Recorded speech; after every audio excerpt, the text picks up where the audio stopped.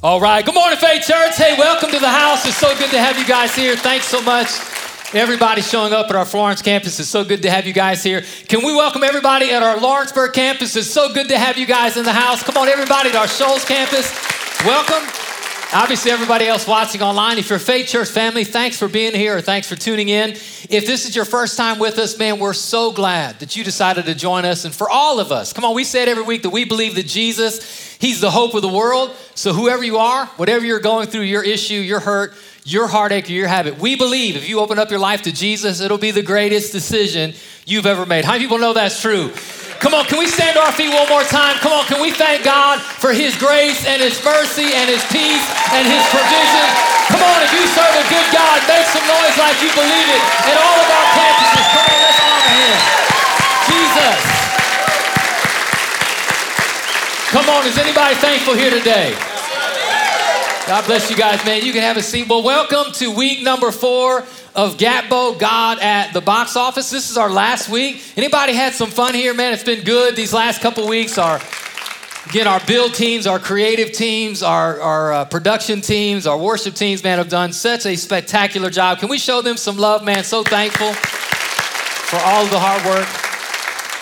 And just want to say, listen, next week there will be no more popcorn or Milk Duds or Coke or whatever, but Jesus will still be here. That's the most important thing. So make sure you come back.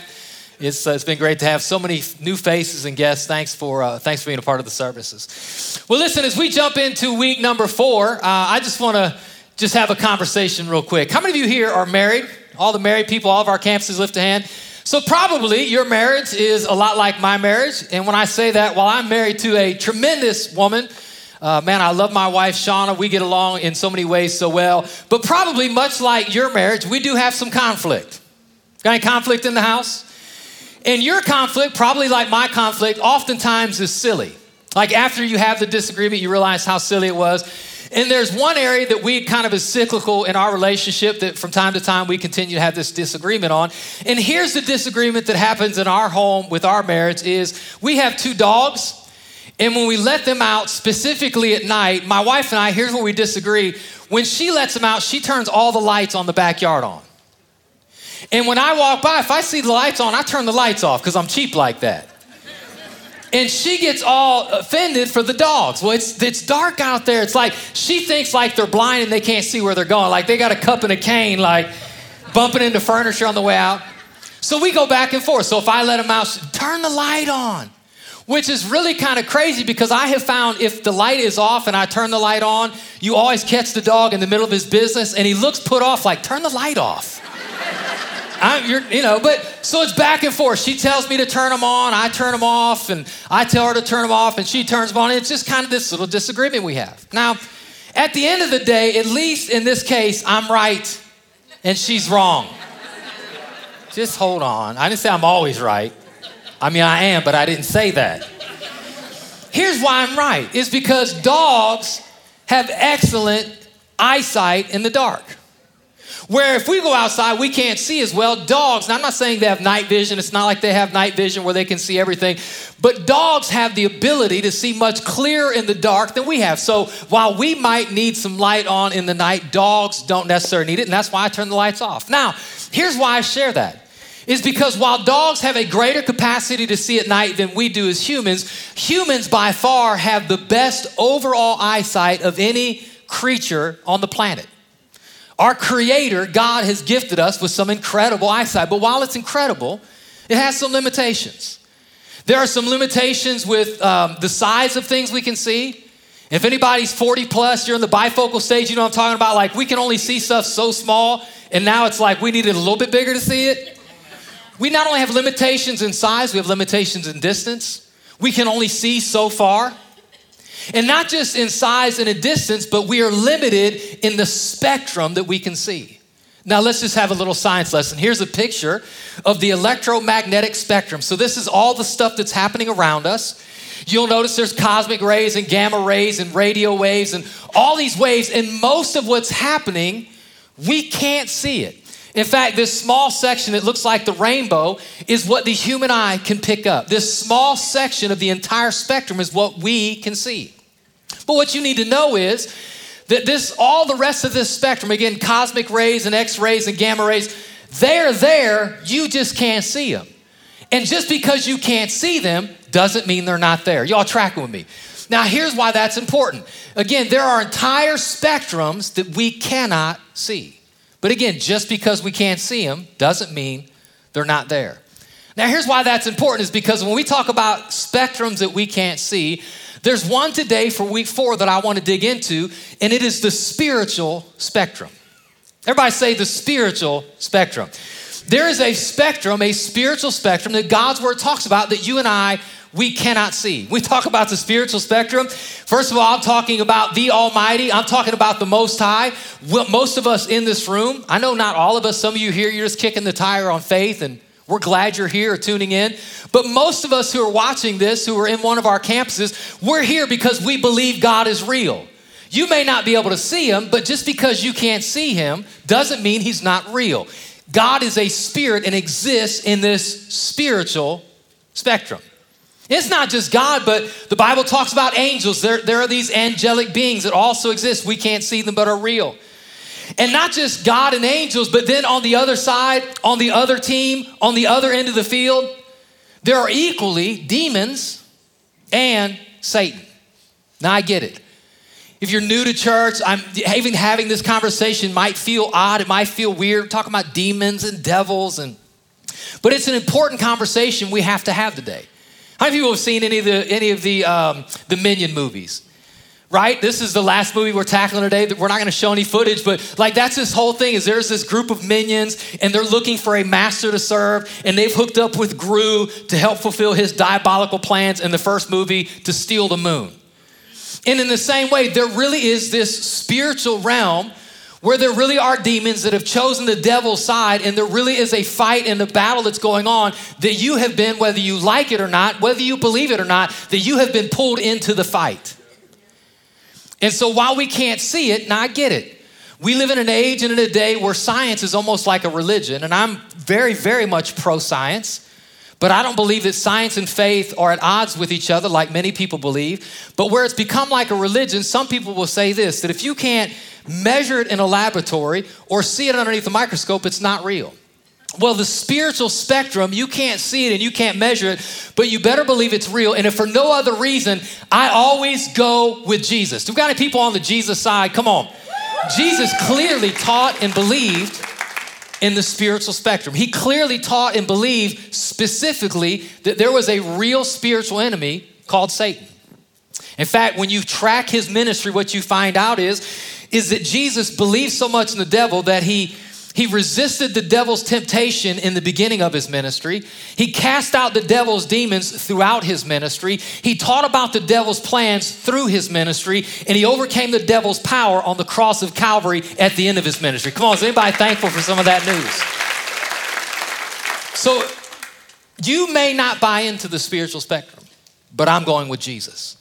And so I want us to lean into a conversation that introduces us maybe to the first time on this idea about who really Satan is, at least before he became Satan. It's found in Isaiah chapter 14.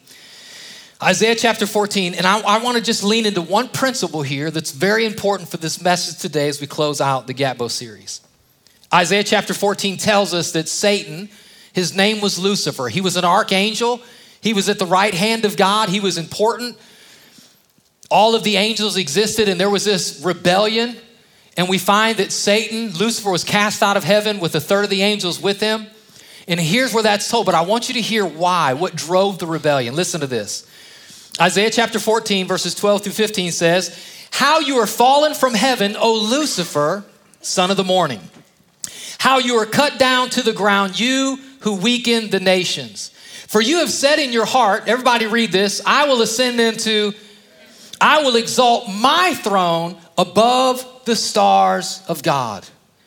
I will also sit on the mount of the congregation on the farthest sides of the north. I will ascend above the heights of the clouds." Read this with me. What did he say? "I will be like the Most High." Everybody say that. I will be like the Most High. So his opinion of himself, and maybe you heard that what got Satan cast out of heaven was his pride, his arrogance, and it was. Notice again, he said, "I want to be like the Most High." Here's God's response to that. Yet you shall be brought down to Sheol, to the lowest depths of the pit. Here's what I want you to hear, is what was going on in Lucifer's mind. Here's what, if you're taking notes, Lucifer wanted God's worship. Let me say that again. Lucifer wanted God's worship. All the adoration, all the praise, all the celebration, all the props, all of the stuff that God was getting, the devil wanted it for himself. Lucifer wanted God's worship. He thought he was worthy of it. He didn't want God to get it. He wanted to get it. He wanted the celebration. He wanted the praise. And he wanted the worship. And because that only belongs to God, he got booted out of heaven. Now, again, we wrestle with, is this thing real? Is this principle real? Is this devil real? Jesus takes us on a topic that many of you guys are aware, and he teaches us something about prayer. And in the conversation on prayer, he teaches us something about your spiritual enemy and mine. And he says this, I want to go through the prayer. It's called the Lord's Prayer. We're going to go through it. And when Jesus taught us the Lord's Prayer, you can pray the Lord's Prayer, but the goal of the Lord's Prayer wasn't to give you a prayer to pray. It was to give you principles to pray.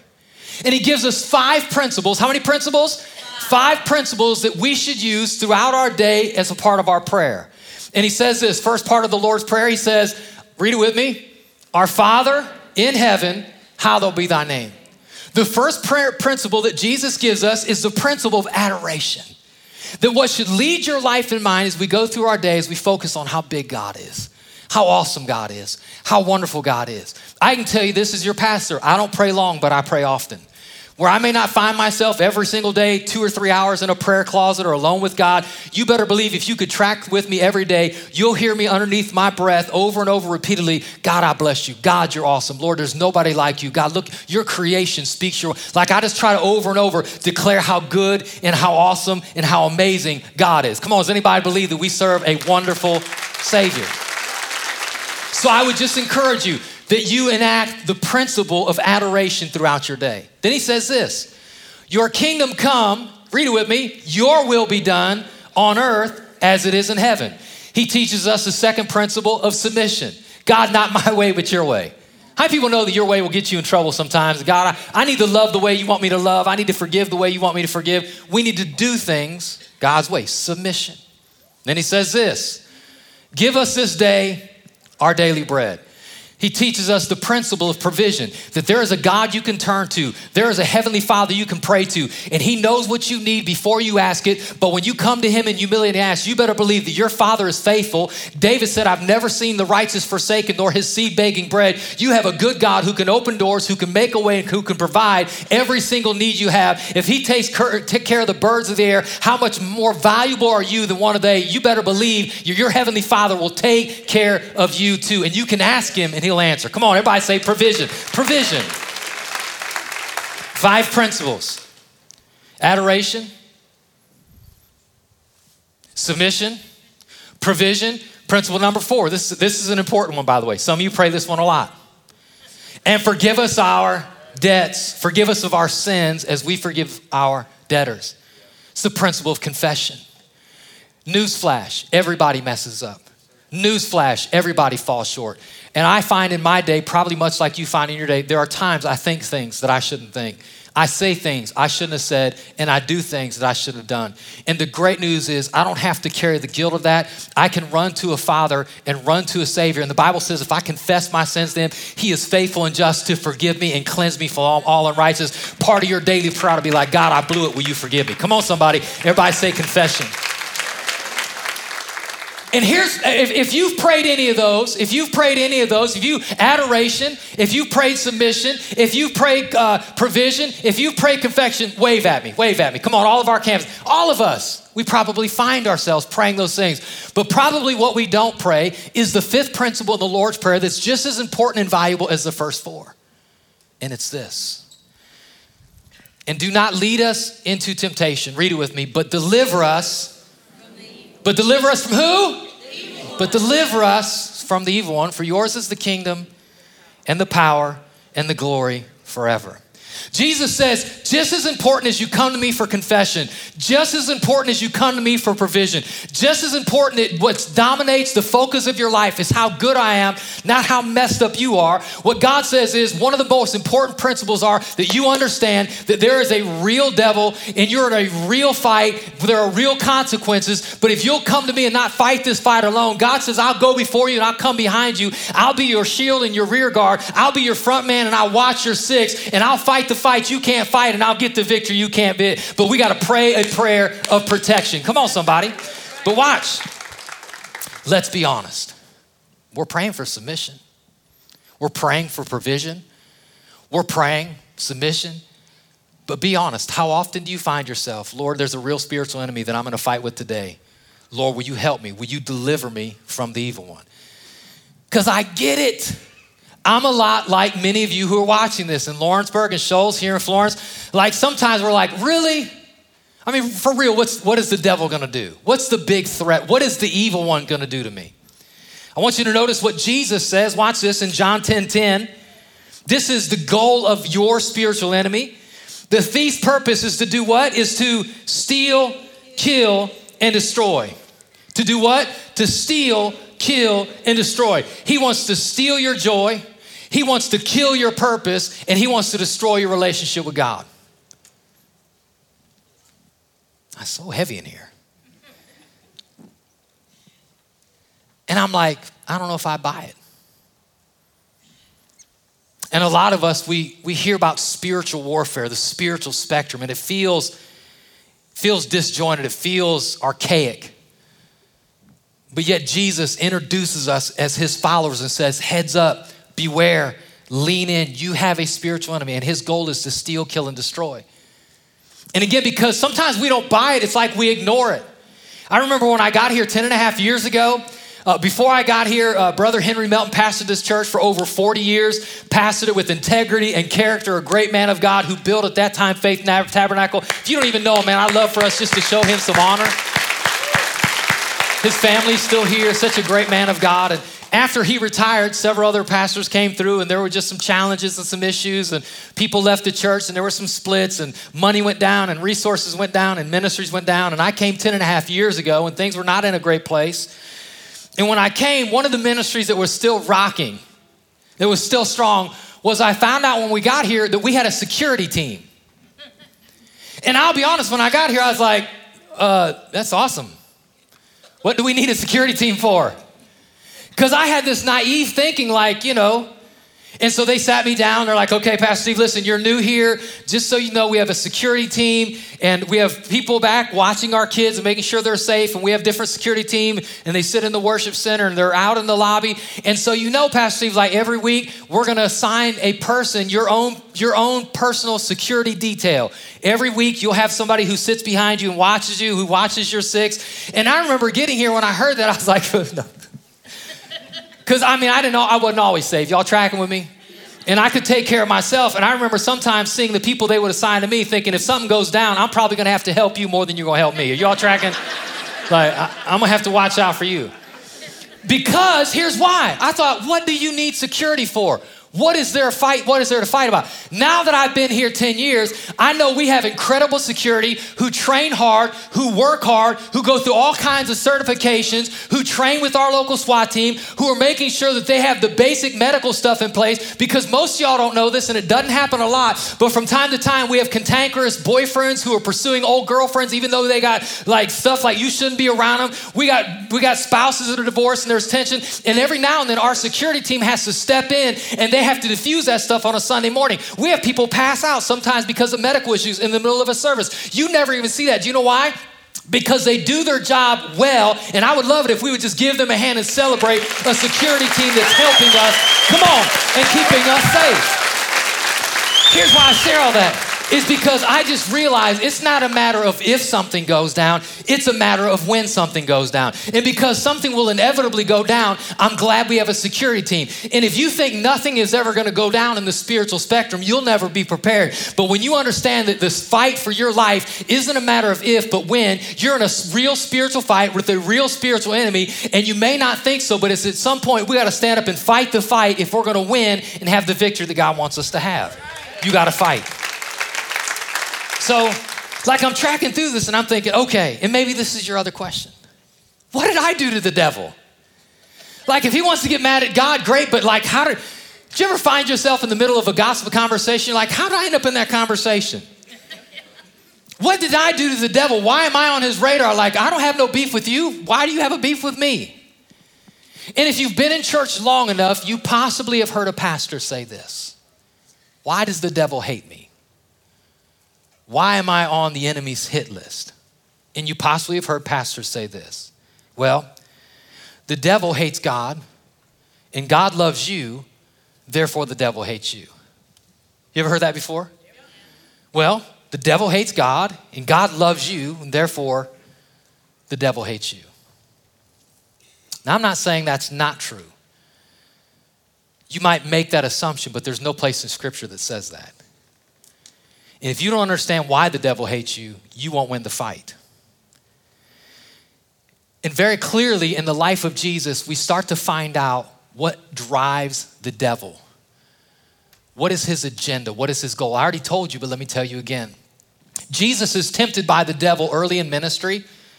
And very specifically, the devil targets 3 areas in the life of Jesus and tempts him. And the last temptation lets us know and peels back the layer of who the devil is and what drives his passion in his heart. The Bible says he takes Jesus to a high mountain and shows him the kingdoms of the world and says, all of this can be yours if you will only fall down and worship me.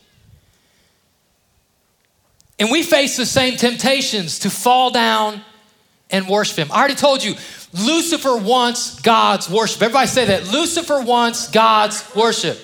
He's in love with himself. He's the cat that stands in the mirror and is amazed at his beauty. And he wants everybody to love him the way he loves himself. And because you won't love him the way he wants to be loved, that's why he hates you. He wants your worship and will do whatever it takes to get it. If you're taking notes, Satan loves himself, and that's what drives his hate for humanity. He loves himself, and he doesn't understand why you don't love him too. He doesn't understand why you don't want to worship him. Let me make this real practical. Anybody in the house, Shoals, Lawrenceburg, anybody ever dated Jenny before? You don't know. Let me qualify Jenny, because some of you have dated Jennies before. I dated a girl when I was a sophomore in high school and she was a junior, and I felt like I needed to say that. Somehow it does something for my pride and ego. So I dated this girl, and high school romance. It was, will you date me? Yes, circle no, like whatever. And we started dating, we hung out. I wasn't even driving at the time. I think I walked to her house a few times. But over this 2-month love affair, where for 6 weeks I was pretty sure I was gonna marry her. Like I got to the end of 2 months, and like she just wasn't the girl for me, and I broke it off with her. And as you can imagine, she was devastated.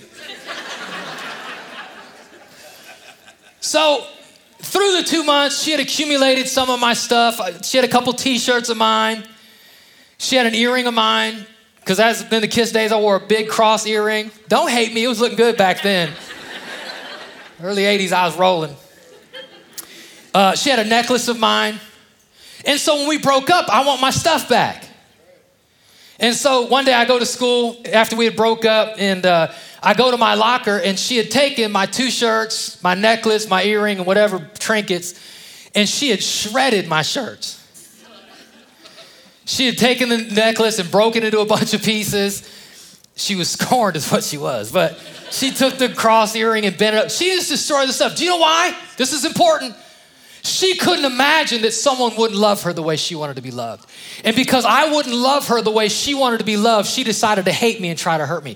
That's what drives the devil. He doesn't hate you because God loves you. He loves himself, and because you won't love him, therefore he hates you. Are you all tracking with me? Which means he will do whatever it takes to get your worship. Because if he can get your worship, God at first doesn't get it, and second of all, he gets what he wants. And when we talk about the devil destroying our life, like, what does that mean? What does that mean, really, the devil destroy? It's not like he can flick airplanes out of the sky, though it feels like it sometimes. If you've never hit turbulence, listen, you will give your life to Jesus back in a second. Like, Lord, if we land on the ground on the wheels and not the nose, I will go to Africa. I'll do whatever you want, right? The devil can't just do whatever he wants. Let me just give you something.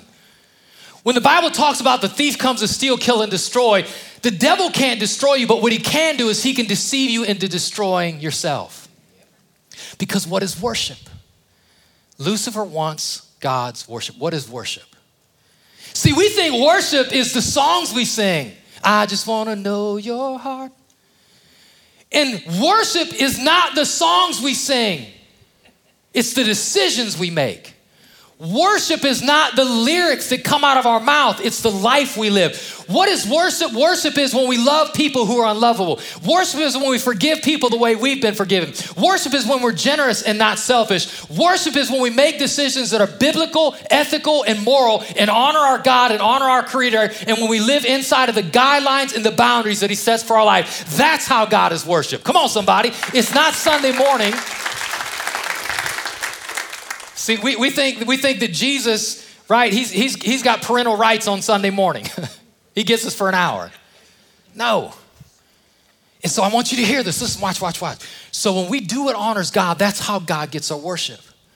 Well, what does the devil want from you? How does he destroy your life? He wants you to worship him. He's gonna whisper in your ear. He's gonna try to lead you astray. Instead of doing marriage God's way, he wants you to do relationship his way. Instead of managing resources God's way, he wants you to be selfish and manage resources God's way or the devil's way. He's gonna, in any area of your life, he's gonna whisper, he's gonna deceive, and he's gonna lie to get you to do things his way. And when you do things his way, that's how he gets your worship. And so destruction is just a byproduct of disobedience. He can't do anything to destroy you, but if he can get you to live on his terms instead of God's terms, are y'all with me? If he can get you to follow his truth instead of God's truth, if he can get us to make decisions and live a life, wheels off, outside of the boundaries that God has set as our creator for all of us, God doesn't get the worship that he's worthy of. And the devil gets the worship that he's been hoping to get from you. And when you live outside of God's rules, it will inevitably lead to destruction. So he can't destroy you, but he's so good. He's so good at lying. He's called a liar. He's called the father of lies. He's called the great deceiver. Do you know why? Because he knows the human psyche far better than you do. He's been around for thousands of years. He knows weakness better than you do. He knows the God who created you better than you do. He knows the scriptures you read better than you do. Based on his knowledge and his experience, that's why he's so good. I don't know about you, but I have fallen for some tricks in my time. I have fallen for some deception in my time. Anybody here honest enough to say that you've gone along for his ride at some point in your life? Like all of us. Why? You look back and think, like, how did I make that decision? Because he's good at it. If you're taking notes, the devil deception is always about doubting God's word. See, if he's a deceiver, there's got to be a standard for truth. What is the standard of God's truth? It's his word. It's his word. And when you know God's word and you follow, that's how you worship God. And when you know God's word, but you choose not to follow it, that's how the devil gets his worship and destroys our lives. And so what's the answer? How do we fight the fight? How do we win? Like, where's this devil? Like, I'll take him all. Where is he? Well, he's in a spiritual spectrum that we can't see, but there's still a way to fight. And the secret's found in James chapter 4, verse 7. I want us to read this together. All of our campuses, every voice. Here's the secret to win the fight. Therefore, submit to God, resist the devil, and he will. Let's try that as a church, every voice. One more time. What do? We submit to God, resist the devil, and he'll flee. Let's do that this way. I'm gonna orchestrate this thing up here. This side over here, you guys are submit to God, resist the devil, and he'll flee. Let's beatbox this. Okay, ready? What do? We submit to God, resist the devil, he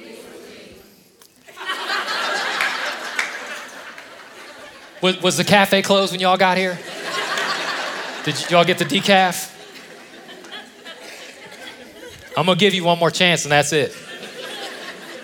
Lawrenceburg, I know we got 3 segments up there. Shoals, just one more time. Here you go. What is it? We submit to God.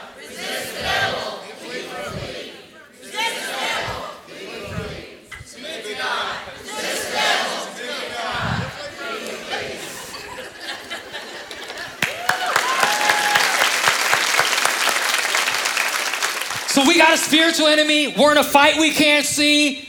The goal is to live our life on his terms. He gets our worship, and ipso facto, our lives get destroyed. How do we fight the fight? How do we win? We got to know God's truth. And so it says, submit to God. Resist the devil, and he'll flee. What does it mean to submit to God? It's ultimately to come underneath the umbrella of his authority. I choose to live life God's way. Well, what is God's way? God's way is God's word. So I don't want to love my enemy, but I submit. I don't want to forgive them because you don't know what they did to me, but I choose to submit. I don't want to be generous. I want it all for me, but I choose to submit to God. What does it mean to resist the devil? To understand the word resist is probably best understood. What is the opposite of the word that James uses? The opposite of the word resist is to come into agreement with. What God is saying is come into agreement with what I say. Don't come into agreement with what the devil says. If you'll believe my word and not the devil's word. If you'll do things my way and not the devil's way, what'll happen? He'll flee.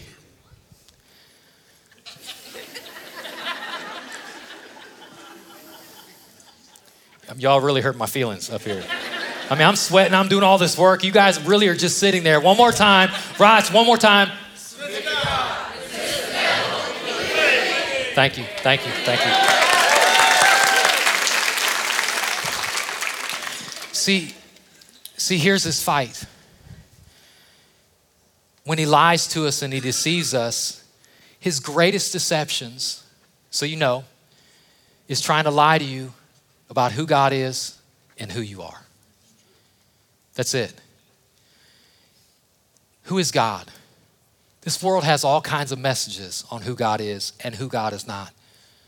When you read the truth, you find out that you serve a good God, a heavenly Father.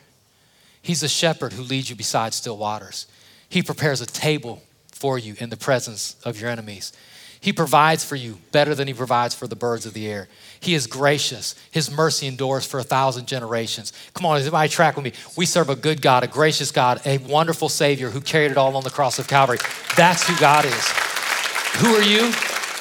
I know what the world says. The world says, oh, you're wonderful. Oh, you're precious. I know you got a grandma that'll pinch your cheek and tell you how precious you are. That's not what the word says. The word says you're jacked up. The word says that our hearts, your heart, my heart, white hearts, black hearts, Republican hearts, Democrat hearts, American hearts, Indian, whoever you are, wherever you're from, however long ago you were born, or you're not yet born, when you get here, our hearts are deceitfully wicked above all else. Out of the mess of our hearts comes covetousness and racism and hatred and bitterness and unforgiveness. It's in all of us, but thankfully God didn't leave us in our mess. When we confess our brokenness, he comes and gives us a brand new heart and makes us children of God. So who is God and who are you? The devil will tell you that you're a pretty good person and you don't need no help, and God is horrible and he just is out to ruin everybody's life. How important is it for you to believe what's right? There was a study done. There's been lots of studies. You can do a little bit of research and find this stuff. This is not the first time this type of study was done, but I thought this one was interesting. What they did was they took 3 groups of free throw shooters. Not basketball players, but just grabbed some people and said, are you willing to be a part of our study? And group number 1, everyday people, some basketball players, non-basketball players, some athletic people, some non-athletic people. They lined them up. Group number 2, they lined them up. Group number 3, they lined them up. University of Chicago did this study, and what they found was they shot free throws and they tracked the general percentage of group 1. Second group shot free throws. They tracked the general percentage of group 2. Group 3 shot free throws and they tracked the general percentage of group 3. And then they gave each group different instructions. Group 1, they said this: for the next month, I want you every day for 1 hour to practice free throws. Every day, 1 hour a day for the next 30 days, practice free throws. Group number 3, and it's fitting, I think, they said just don't do anything at all, just sit there. Y'all can handle that. Don't practice, don't pick up a basketball, don't think basketball, just don't do anything. Group number 2, you know what they said? Scholes, Lawrenceburg, they told group number 2, we don't want you to pick up a basketball, but every day for an hour, we want you to shoot mental free throws. And every time you shoot a free throw, say this to yourself: I can make a free throw. Mentally see yourself and say it: I can make a free throw. An hour a day. You know what they found out at the end of 1 month? Group number one, who practiced an hour a day, their shooting percentage went up 24% because practice makes, not perfect, but 24%. Group number three, who didn't touch a ball, you know what they found? Their shooting percentage, it didn't change. Makes sense. I want you all to hear this. The group that didn't touch a basketball, who believed they could make free throws and practiced mentally every day and declared, I can make a free throw. You know what they found out? Their shooting percentage went up 23%, almost as much as a group who practiced an hour every day. So if you don't think it matters what you believe about you and what to believe, if you believe being a better free throw shooter makes you a better free throw shooter, what would happen if you really believe that God is good, God is gracious, God is just, God is merciful, God is a heavenly Father, He's sovereign, He's in control, He's big. You stop letting the devil lie to you. What if you started believing that you're adopted in the family of God, that you're a child of God, that you can do all things through Christ who strengthens you? What would happen if you began to believe that God fights for you, God fights through you? What would happen if you quit getting busted and discussed about everything that happens in life, but you believe that God is working all things together for my good? God's on my side. God's working through me and for me, and I want to give Him glory in every season, every decision I make. What would happen if we began to think right and think biblical? God gets His worship and the devil loses his worship. If we will submit to God, resist the devil, what'll happen? He'll flee. You can't resist if you don't know the truth. And you won't resist if you don't believe the truth. So we're all in a fight. God wants us to have the victory. And He made it possible through the power of the Holy Spirit in our lives and by the standard of God's word. Let's pray. Father, God, I pray that, Lord, if nothing else today, that God, there will just be a new awareness of the fight that all of us are in. There is a spiritual spectrum. There's a battle going on, and we're a part of it, whether we like it or not. But Lord, I pray that you will help us to begin to fight, to submit ourselves to God, to resist the enemy.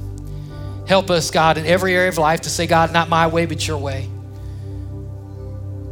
Lord, help us to discern and know the whispers of the enemy that want to lie to us and deceive us and get us off track. And God, as we do life your way, as we submit to you, Father, that's where the victory's at.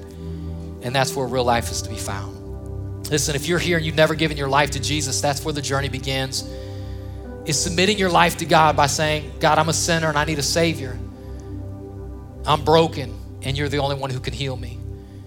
That's what starts this journey. I'm gonna pray a simple prayer, and if you've never given your life to Jesus, or today you wanna recommit your life to Christ, at all of our campuses you can pray this simple prayer. Say, Jesus, I believe that I'm broken inside, that I'm a sinner, but you're a glorious Savior who carried all of my sin on the cross.